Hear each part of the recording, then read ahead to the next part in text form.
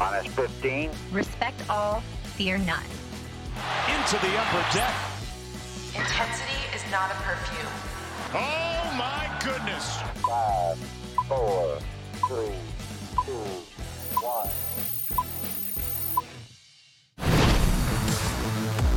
And welcome on in to the MASN All Access podcast. Tim Leonard, Paul Mancano, happy to be back with you for our final draft episode. Yes. Kind of sad, Paul. Putting a cap on this whole thing, Tim.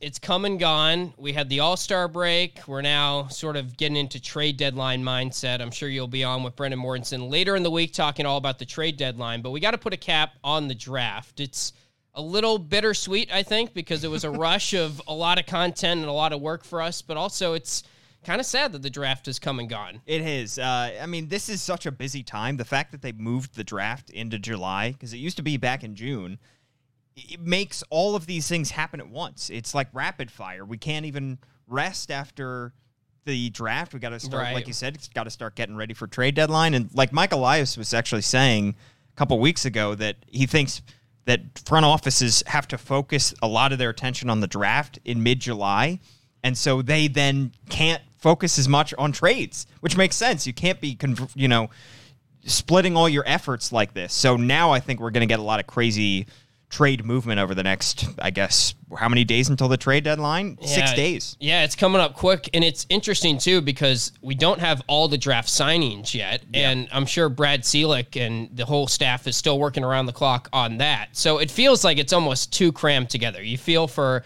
the people that are making those decisions, but we have until, I think it's August 1st is when everyone has to be signed, and that's the deadline for that. We have found out since we talked on the podcast about Jackson Holliday's reported figure, and also that Dylan Beavers and Judd Fabian have signed. Those two came to Oriole Park. They did some BP. We were there as they chatted and did an interview as well, which was cool to see. But let's start with the Jackson Holliday news, because it comes out that his reported figure is $8.19 million here.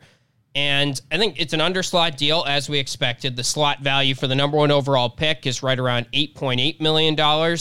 Hardly anyone ever goes for the full slot value at number one. It's very rarely happened. And you also got to factor in that this year there was maybe not a clear-cut number one. So I think we all expected it to be under slot. The value of $8.19 million was just a little bit higher than Drew Jones's value. So I think it sort of was what I expected the value to be, what is reported. And also it just sort of proves to me that they really view Jackson Holliday as the number one overall player on their big board. And just because Drew Jones signed for very slightly, like about $10,000 or so less than Jackson Holliday at number two overall with the Arizona Diamondbacks, does not, to me, mean that the Orioles could have gotten Drew Jones at that price point had they taken him number one overall. It's such a strange business, and it's so different from the NFL draft, from the NBA draft, because you have to keep this as close to your chest as possible going up until the day of. Mike Elias said they decided that morning, essentially, that Jackson Holliday was the guy for them, and it often takes until seconds before the pick is in for them to finish negotiating with the agents. And right now those terms are reported, and he hasn't put pen to paper, but essentially that's all that's waiting. But they have the major deals figured out there. But to me, so for Drew Jones, I think if the Orioles had tipped their hand, if they were really interested in Drew Jones and they had tipped their hand that he was their guy, my guess is that Drew Jones would have asked for more money, and that they would not have been able to get him for that amount of money. And again, a lot of this stuff is inside the negotiating room, and I don't know the details of that, and they will never explain the details of that. But just because Holliday signed for a tiny bit more than Drew Jones does not mean that the Orioles could have gotten Drew Jones for the number that he signed with the Diamondbacks. Well, you also have to factor in that Drew Jones probably had more leverage when he was discussing with the Orioles than he would have when he was discussing with the Diamondbacks, because the Diamondbacks clearly wanted him, and that was out there. So if you're Drew Jones and you're Scott Boras, his agent, and you're talking to the Orioles, you have to be using that chip and saying, hey, well, if we don't go number one, then this team right behind you is going to take him for a good slot value pick number two, almost guaranteed. So whereas when he doesn't go number one and then he's going number two, the Diamondbacks then have a little bit more leverage on their side than the Orioles did. And same with Jackson Holliday. Part of the reason that the Orioles were able to get him under slot is because if the Orioles didn't take him, then the Orioles didn't take Drew Jones and they went with somebody else. Right. Drew Jones goes 2. You're talking about Jackson Holliday probably 3rd overall to the Texas Rangers, in which case he's losing a lot more money because the slot value drops significantly between 1 and 3. Yeah, and I think one point, we did the draft podcast after the first night, and it was around midnight, and we were sort of loopy and had fun doing it, and we reacted to some of the picks then. One point that I think we both agree we probably could have hit on more during that podcast was the fact that the hit tool for Jackson Holliday being a major factor in this decision for the Orioles. And I don't think we can overstate that, right? Because Brad Ciolek comes on this podcast and he talks about how I'd have to go with the bat if we're talking about one tool, and how that is the tool that stands out, because if you can hit, you'll find a spot on a roster. Not that Drew Jones's hit tool wasn't good, but Jackson Holliday had a little more safety to the hit tool. And that's why originally I thought maybe they'll take Tamar Johnson because of his outstanding hit tool. But I think the mix in Holliday's floor and ceiling was a little bit better than Tamar. I think it's, not to oversimplify it, but it's as simple as you can't have a designated fielder. Yeah. You can have a designated hitter. Right. You can't have a designated fielder. And you see so many teams invest so much into these hitters, and because now that the NL also has a DH, the universal DH is there, you can find room in a lineup for these guys, and you see guys who have minimal defensive value. Like, I think of the Kyle Schwarber and Nick Castellanos getting these massive deals in the offseason. Guys that are probably below average outfielders, corner outfielders, so not even a premium position. So these kind of deals get handed out to guys who they believe can maybe transition into being their designated hitter long term. And you talk about the floor and the ceiling with these kind of guys, and perhaps the ceiling is slightly higher for Drew Jones because the defense is already so elite that if he gets the bat up to speed, then you're talking about somebody who is a perennial all-star. But perhaps the floor was a little bit lower. Perhaps the floor is, if he doesn't hit as much as is expected and his bat doesn't progress at the same rate that his defense does, then you're talking about a Gold Glove center fielder, but somebody who just doesn't have the offensive numbers to stick in a major league roster, and maybe he's a 4th outfielder. Maybe he's a Michael A. Taylor type, somebody who just kind of has to be known for his defense, and what he gives you offensively is extra. So not that he's going to be that Right. Drew Jones is, I'm not trying to pigeonhole him there, but I'm saying maybe that's the floor, whereas Jackson Holliday having a 60 hit tool as opposed to a 55, it's a small difference, but perhaps that was what swayed the Orioles that Holliday was the guy to go to. Yeah, and there's less question marks about Holliday's swing, maybe, and I think that's a factor as well. To put it simply, I think if they had taken Drew Jones, number one, it would have been an exception in terms of taking a guy with a high draft pick under Mike Elias that his question mark is the hit tool. Right. Not that it was a huge question mark, but the hit tool has always been something that they've been very clearly focusing on. And we're going to talk about their overall draft philosophy and what stood out from this particular draft. But you look at any of the 4 drafts under Mike Elias, they value that hit tool. They value college bats that have a little more safetiness and a little more numbers behind it. I know Jackson Holliday was a high school hitter, but I think that's why initially we were of the camp that I'll believe it when I see it with Drew Jones, when they take him. Because the hit tool, if it was a 70 hit tool, then I think they probably would have taken Drew Jones. But I do believe that they view Jackson Holliday as the top player on their draft board. It was probably very close. I think even Brooks Lee was probably pretty close to Jackson Holliday in their evaluation. Just an educated guess, but I think given the whole package, that's why they went with Holliday. And you never go with a player based off what your current roster says or what your current farm system needs, because it's too difficult to predict what your farm system is going to be like in a couple of years, what your major league roster is going to be like in a couple of years. But I will say that the Orioles are very clearly flush with quality defensive center fielders, both at the major league level in Cedric Mullins. They have Austin Hayes, who can also play center. They have Ryan McKenna, who can also play center. And in the minors, where you have Colton Cowser, who they continue to play in center. They expect him to be a center fielder going forward. So I don't think that was a huge factor in the decision by any stretch. But, perhaps the fact that Jackson Holliday plays shortstop. I know they have Gunnar and they have Jordan Westberg, but maybe there's a hole at shortstop if you move Westberg to second base, you move Gunnar over to third base. So maybe that had some small factor in this. Yeah. As for what is next for Jackson Holliday, it's a later draft than normal. He's a young high school guy. We'll see. I'm of the camp that I don't think he'll play at Delmarva this year. Obviously, the Orioles will probably introduce him here at Camden Yards very soon, hopefully maybe this week, and he'll do the press conference and get to meet some of the fans and maybe do BP. But after that, do you see him getting to Delmarva this year? I don't, because you look at what Gunnar Henderson did a few years ago, and he didn't go to Delmarva when he was a young high school player, very talented in 2019, but they kept him in Florida for the entire year. Yeah, and I don't think there's really any reason to rush him along. It's probably going to be the case for a lot of these top draft prospects just because it was a later draft as well. Maybe a Kamar Rocker at number 3, and knowing what the Rangers did with Jack Leiter as well, maybe he will jump right to AA, honestly. Right. I could see him being an exception, but outside of that, I feel like there's some high school guys up there, younger guys. We're not going to see a lot of guys go to a low A very quickly.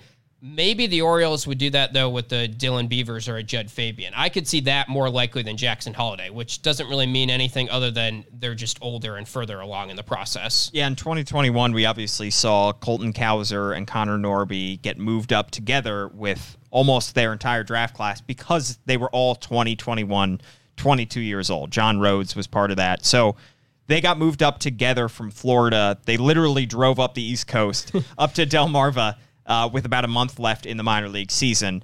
We could see a similar migration like that, but I don't think Jackson Holliday will be a part of that just because he's so young. And we may see something similar to what we saw how Kobe Mayo, who's a 2020 draftee, and I know that he didn't have a minor league season in 2020, but he was lumped in with the 2021 guys because they wanted him to get a little bit more seasoning.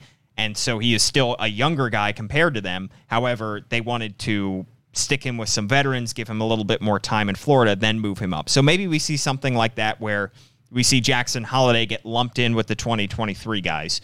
Or we could see him move up a little bit faster because he will have a good portion of the minor league season to be able to get an exposure to pro ball. Yeah.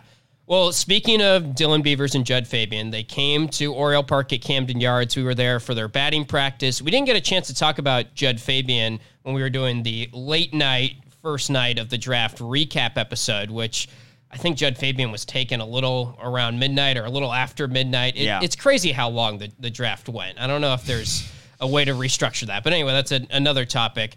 We were kind of bummed because right after we got off the air during that podcast, we realized they took Judd Fabian. We're like, oh, that would have been a fun pick to react to live because of what happened last year. And for those that aren't totally familiar or don't remember, he was a guy that the Orioles definitely wanted last year. And we're looking at early in the second round last year with an overslot selection. The pick before the Orioles pick, which was it number 42? 41. Orioles had 42. Orioles had 42. At pick 41, Judd Fabian went to the Boston Red Sox. And interesting hearing Judd Fabian say during his press conference yesterday that he had never talked to the Boston Red Sox when they made that selection last year. So the Orioles wanted him last year. They didn't get him. He returns to school after not agreeing to terms with the Red Sox, and now they get him at number 67 overall in that competitive balance round pick this go-around. Yeah, it was somebody, he was pretty eye-opening to hear him talk about the fact that the Red Sox took him without talking to him. And so it sounds like the Orioles had a pretty large figure in mind for Judd Fabian, and they let his camp know that, and if he got to the 42nd overall pick, they easily would have snapped him up and would have given them that overslot pick. And he sounded a little bit miffed that the Red Sox took him with the 41st overall pick. If he had just lasted one more pick, he would have gotten a pretty hefty deal, and he ends up going back to school and losing a significant amount of money because he improved statistically, Tim, but probably not enough, and that's why we saw him fall down draft boards. That's why he was taken a lot later this year than he was last year. He's an intriguing prospect, and I think another reason why he went back to school is because his brother was a freshman. He's been pretty vocal about that. He played at Florida, played third base, his younger brother this past year. So he wanted to play with his brother, so that was probably a contributing factor as well.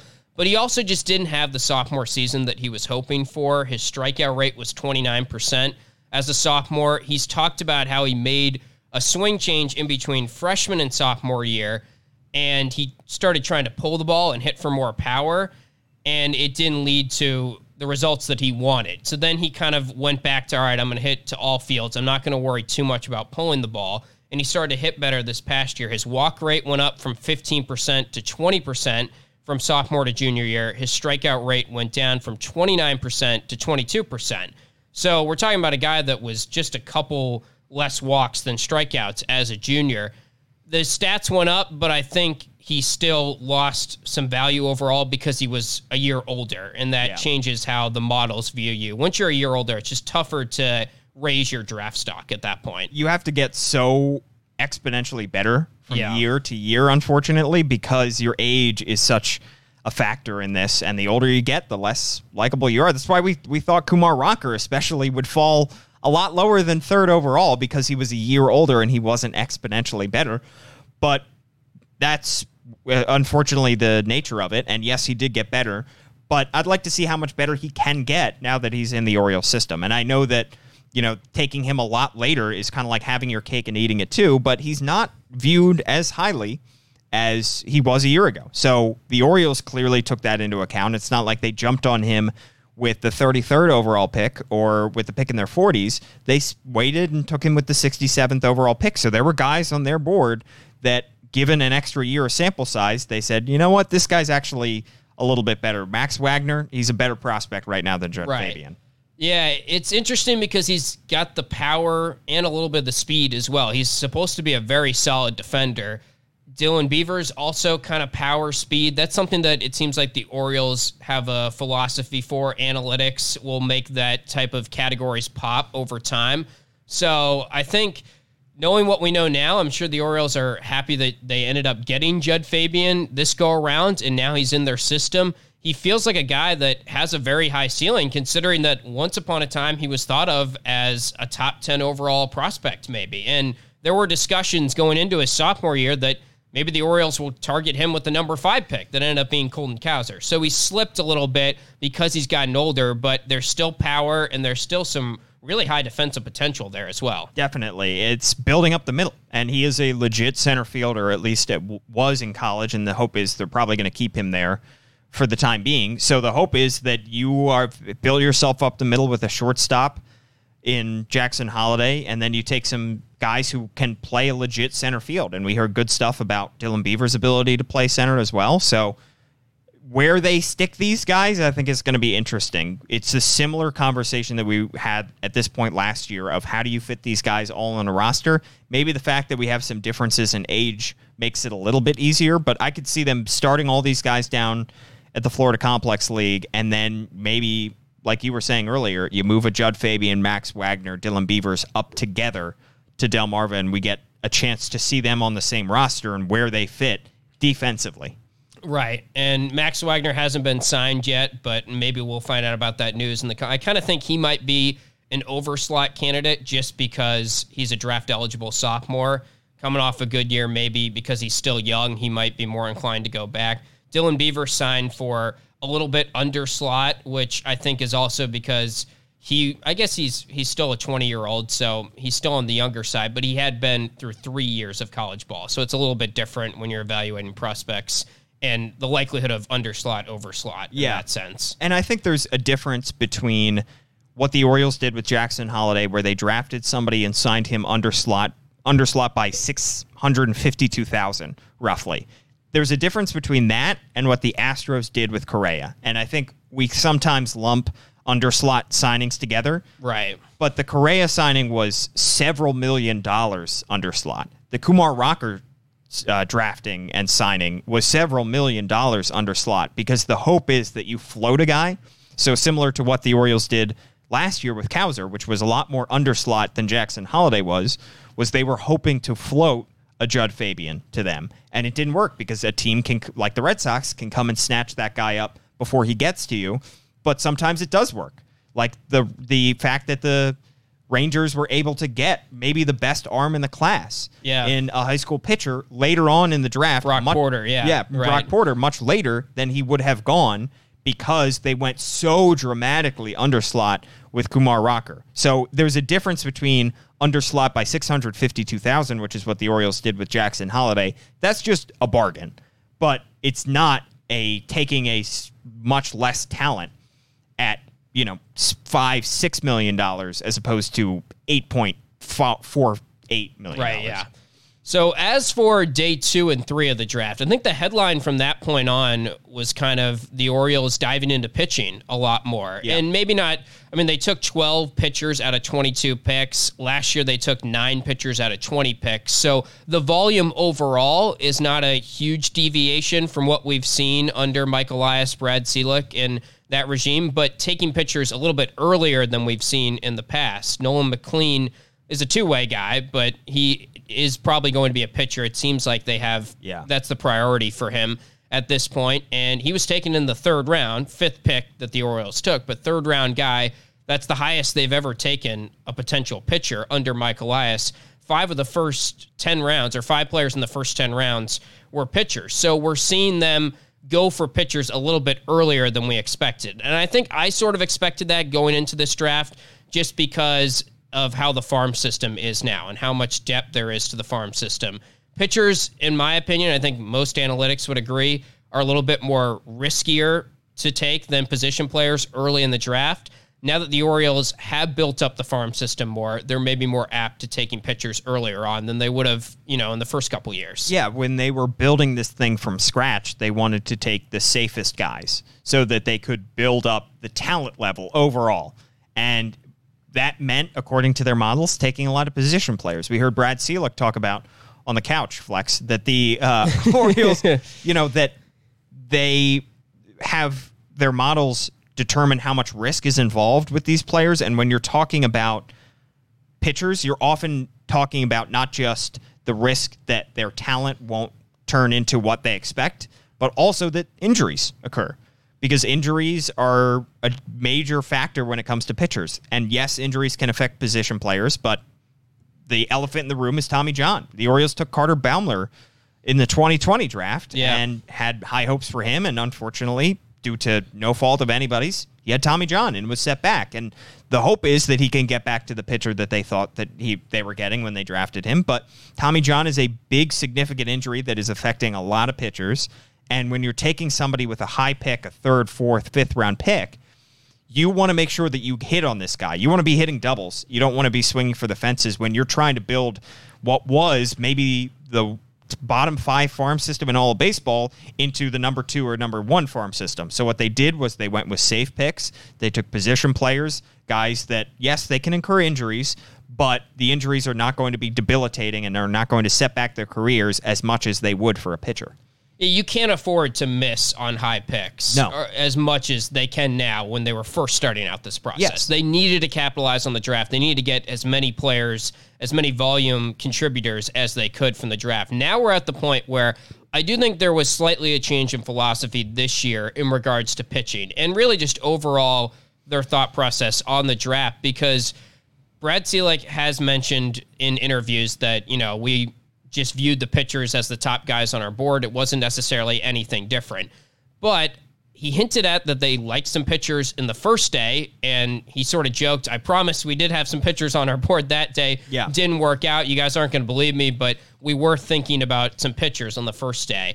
So I wouldn't be surprised if going forward in next year's draft, they take a pitcher in the 3rd or 2nd round, and they continue to kind of lean more into this philosophy now that they are better equipped to take pitchers and take riskier selections early in the draft. Right, and it's not like they took monumental swings on these pitchers that they took in this draft. Like you said, Nolan McLean was their 5th player taken in the 3rd round. So it's not like we are not close to them taking a pitcher with the number 1 overall pick or taking a pitcher with their 1st round pick next year. Maybe it'll happen, but I think that it would probably have to come after Mike Elias determining that the farm system is in desperate need of pitchers, perhaps, and that they feel like he is the best player available to them and that they're so comfortable with the depth that they have in their farm system already that they're okay incurring the risk of taking a pitcher that high. It's a big risk. Yeah. The other thing, too, philosophy-wise, that I think was slightly different this year is they might not sign all these guys compared to they signed every player they drafted out of the 20 selections last year. They drafted 22 players this year. Brad Ciolek said he's a little bit less optimistic that they'll sign every single player as opposed to previous years. But I think when your farm system's more built up, you can take chances on potential overslot guys or trying to convince guys later in the draft. I look at Carter Young, the shortstop out of Vanderbilt, who was a top 250 overall prospect. Walters, the pitcher out of Miami, was number 130 on MLB Pipeline. Yeah. He was drafted with, I think, the 572nd overall pick. So clearly, he's not going to sign unless he gets an overslot selection, we can probably assume. And the Orioles probably viewed it as, all right, we've got a little more volume in our farm system than we have in previous drafts, so we can take a chance on some of these later round players that could really pan out. If we agree to a good deal here, you're getting a steal at that point. Yeah, what did the Orioles do last year? They signed every single one of their draft picks. They had 21 draft picks, and they signed all 21. The Orioles may not sign all 21 this year, but that's okay. Most teams usually don't. The Orioles may have been the only team, I'm not positive on this. It's very rare. Yeah. It's very rare that they, well, especially because, the draft is now 20 rounds. It makes it a little bit easier. Never before were you able to sign all 40 or 41 guys back when the draft was that long, because you would end up taking high school guys with like the last 10 rounds. But now that the draft is 20 rounds, it's a little bit more doable, but like you said, incredibly rare. And so the Orioles very clearly had that goal in mind last year when they took those 21 guys, is we're going to sign all these guys because we need depth more than anything else. They don't have the same need for depth. And the fact that they are taking some bigger swings on pitching, the fact that they're taking some bigger swings on guys that may have to be overslot if they're going to be signed, means that they feel comfortable with their depth. They're trying to get a little bit better talent, because if they lose one or two guys here or there over the course of a 20-round draft, that's okay. You just want to be able to sign as many of these guys as you can to what you want to sign them for. Yeah, and I'm very happy with them sticking to their philosophy of we're not going to reach for a pitcher early on in the process that's risky, because they're sticking to what the analytics would tell them. Right. And they have a staff there. And Brad Ciolek, when he came on this podcast, talked a lot about how pitchers at the top of the draft are a little bit more risky than position players, according to the analytics they've done. So don't deviate from that just because of positional need. I mean, we've seen a lot of teams go for pitchers early on. I know famously the Angels drafted only pitchers last year with every single selection in the draft. They threw a no-hitter, as Cespedes Family Barbecue says. That's right. That's a good joke. I hadn't heard that one. Yeah. But sure, like maybe fans want more pitching now because it seems like the bats are a little more stocked than pitchers are in the given state of the farm system. I agree with that, and I think they're sort of hinting at that by taking guys a little bit earlier, but they also believe in their developmental system with pitchers. They believe in kind of the secret sauce, as Brad Ciolek talked about, and what they use to identify pitchers and the analytics that have helped them get to that conclusion. So they clearly like a guy that has high-velocity fastball. It seems like that's been a trademark of some of their pitcher picks throughout the drafts under Mike Elias and this regime, but you stick to your process is kind of the overall thinking here. I don't think just because you might not have, your pitchers might be lagging behind a little bit, it doesn't mean that you start drafting pitchers first and second round. You stick to the analytics. And this is a multifaceted approach that they're taking to pitching. And I think a lot of people, especially last year, got hung up on the fact that they didn't take many pitchers on days 1 and 2. They took Carlos Tavera, and he was just about it for days 1 and 2 last year. And they were looking at the farm system and saying, yes, you have DL Hall and Grayson Rodriguez, but beyond those guys, where is the pitching? And especially you were looking at the big league roster and saying the pitching is pretty bad right now, and it's a different case this year. So far, a lot of these guys are figuring some stuff out. We're seeing some of their young pitchers turn the corner. We're seeing some more guys debut. We're seeing guys like Dean Kramer and, have success of turning those corners, and then we're seeing a Kyle Bradish come up and have success as well. So you're seeing it at the big league level. That helps. And also, this is just one step in this process because the draft is one way to acquire talent, so are trades, and so is free agency. And there's a reason that the Orioles moved back the left field wall, is to be able to sign pitchers. So I think that all of this is kind of building towards the Orioles going the way of the Astros when Mike Elias was part of that front office, which is trading, which is developing your own guys through the system, your own pitchers, like a Lance McCullers Jr., trading for pitchers, and also going out and being able to spend big-time money on pitchers as well. So it's a multifaceted approach, and the Orioles are clearly building up their farm system in terms of position players. And if they have to go out and sign a free agent pitcher to a massive $60, $100 million deal, guess what? They have the money to do that because they have young, controllable position players in their system. Or if they have to trade for a pitcher, they can trade from this wealth of position player prospects to go and get that guy. Yeah, and I also think, not to make this a discussion about the Orioles, because I know this is more of a draft podcast, but when you look at next year's potential rotation, it's not that far off. I mean, things might happen injuries-wise, like John Means hopefully comes back and he's healthy. Yeah. Hopefully Grayson Rodriguez is healthy.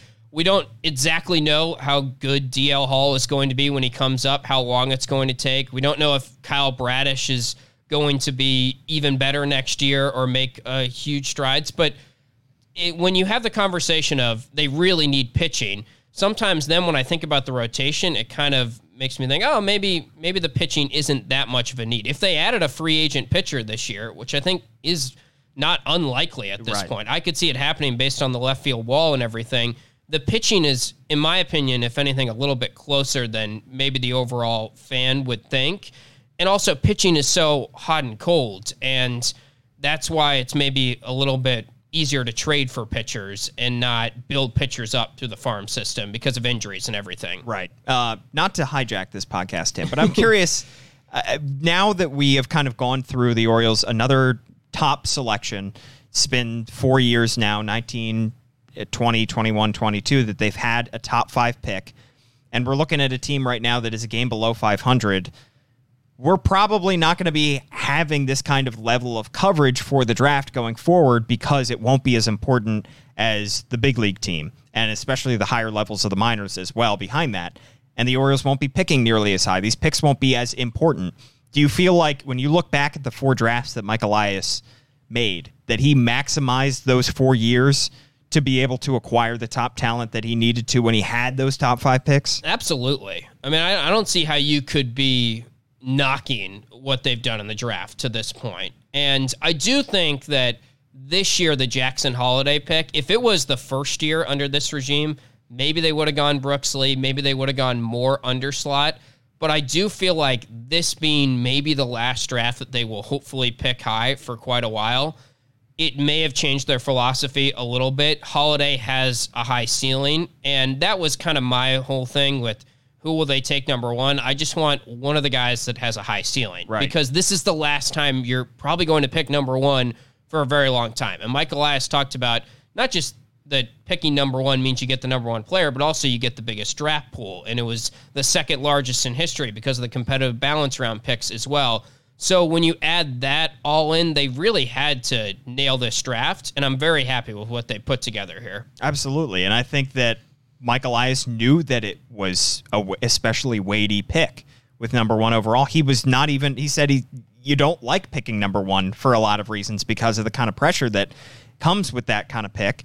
So now that the Orioles are going to be kind of shifting their focus, I feel like, I think that the draft will still remain a huge portion of team building, but they're going to be changing their focus a little bit, I think, towards acquiring talent via trade and via free agency. And it's going to be, this may be kind of the end of a chapter here. I know. In terms of this rebuild, and it doesn't feel like it right now, but you know, the Orioles are turning the corner on the big league roster, on the big league field, and we're starting to see more guys debut from the minors. So it's going to be interesting to see where this front office kind of diverts its attention going forward, because this is clearly, we've seen Mike Elias be able to draft talent.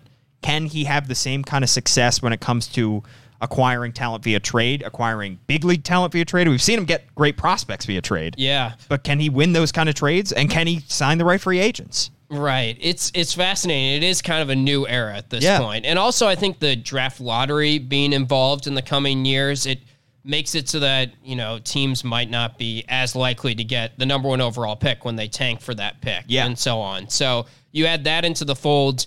They had to capitalize on this draft, and I think they definitely did an excellent job. Before we get out of here, let's talk about some of the intriguing prospects that they did select. We mentioned Nolan McLean, who is really intriguing because he could be a two-way player. Brad Ciolek said that they will give him some opportunity at DH. The priority, though, is to develop him as a pitcher because he does have some nasty stuff as a pitcher. He was mostly a reliever, I think strictly a reliever at Oklahoma State. Also played third base, hit 19 homers, and there's definitely some appeal there as a two-way guy, but there's also a ton of appeal as a pitcher as well when you look at his stuff. Yeah, we've seen two-way guys be successful in one side or the other. We saw Michael Givens was a shortstop converted into a pitcher, so the Orioles' previous front office, but they had some success with that kind of stuff. I do worry about two-way guys, and I think that's partly why two-way guys just don't get drafted as high typically, is because you have to pick one eventually. Yeah. And you can be pretty good at both things, but you have to be really good at one thing, because odds are you're not going to stick, unless you're Shohei Ohtani. He is the only exception to the rule, or, Michael Lorenzen.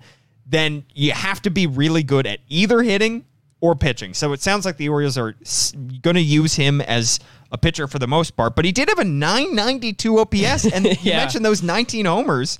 14 strikeouts per 9 as a pitcher. The ERA wasn't great, but, come on, it's college ERA. Right. We'll see what the Orioles can do with him. But I wouldn't be surprised if maybe they start him out at pitcher and things don't go so well.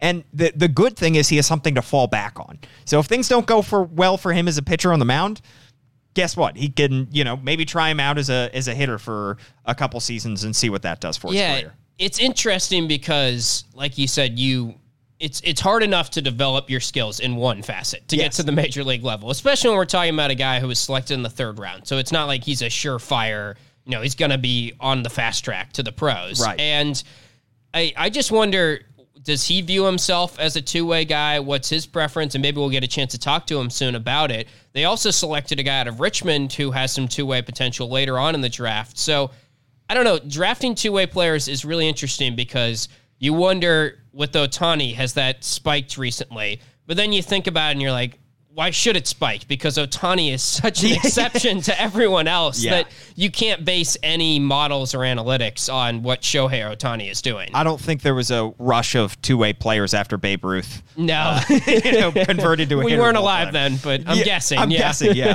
Also, not just a two-way player, two-sport, too. I know, He tried to play quarterback at Oklahoma State, so we know the arm is there, obviously. Right. So his position is third base, so he's got a good arm from third.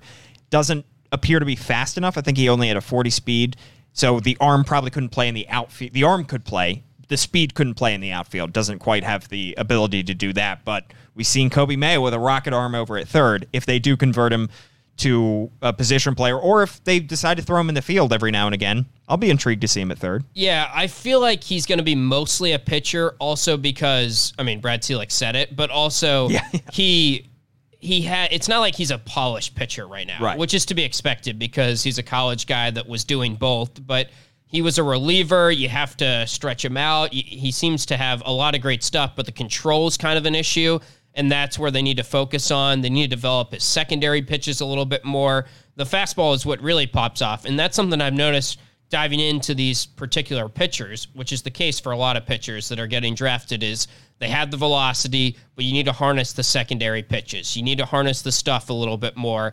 And the Orioles have selected a couple pitchers here that have very strong fastball numbers, and even Jared Beck, who we can talk about, is the 7-foot pitcher that drew a lot of publicity when he was selected because no 7-footer has ever appeared in a major league game, but he could be the first. And with him, Brad Ciolek talked about how his numbers spiked a ton velocity-wise. He was a high 80s guy with a fastball, then it went to mid-90s all of a sudden like a year, and that popped off the page at them.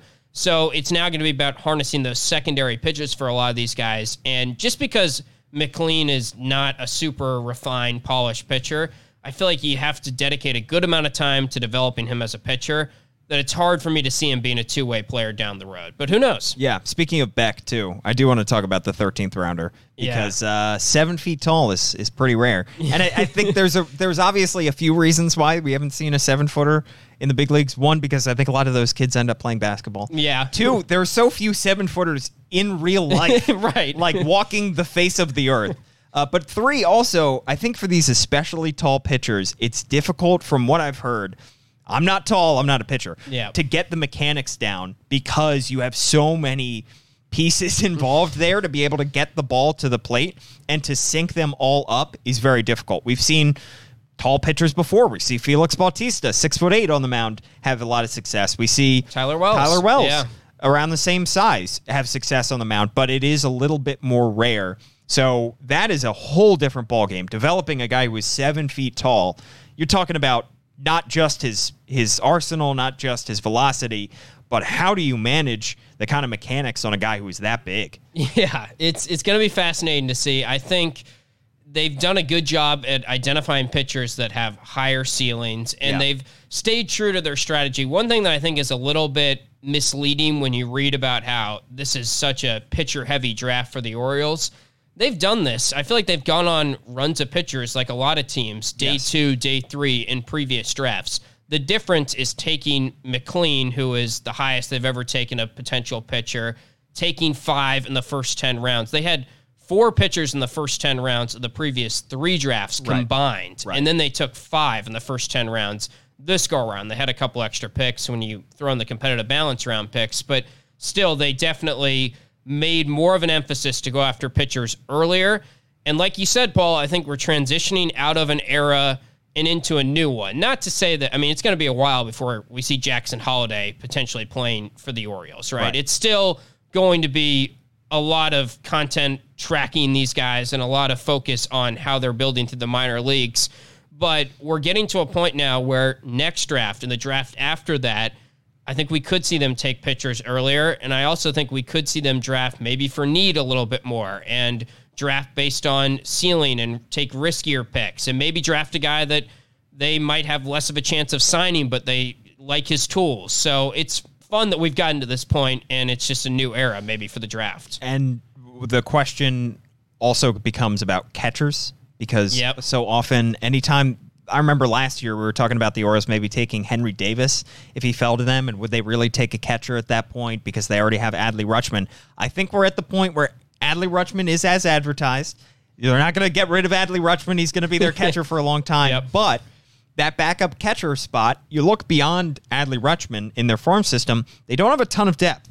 They've got a Creed Willems who they drafted last year and signed over slot, but he's had so-so numbers, and there's not a whole lot of positivity or, there's not too much expectation for a guy who's drafted as late as he was. I think he was an 8 to 10 round pick. Yeah.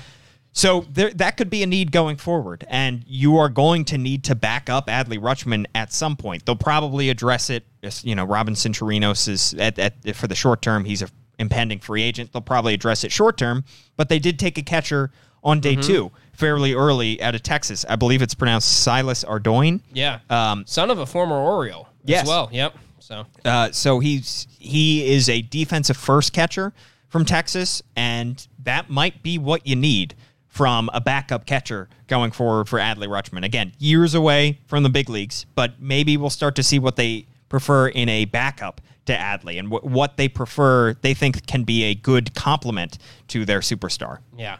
All right, well, that'll put a bow on our draft coverage. Bittersweet, again, that it's over because it's so much fun covering the draft every year, and another great draft for the Orioles. I think we're very excited about it. You will be back with Brendan Mortensen later on this week to get ready for the trade deadline. It never stops. We're right into the trade deadline at this point. So be sure to subscribe to the MASN All Access Orioles podcast. Wherever you get your podcasts, you can find us on all your favorite podcast platforms. You will be back with Brendan talking trade deadline. Paul and Brendan will have you guys later in the week. So also follow us on YouTube. If you subscribe to us on YouTube, you can get notified whenever we go live. And thanks to Amy Jennings for producing this podcast. We'll talk to you next time on the MASN All Access podcast.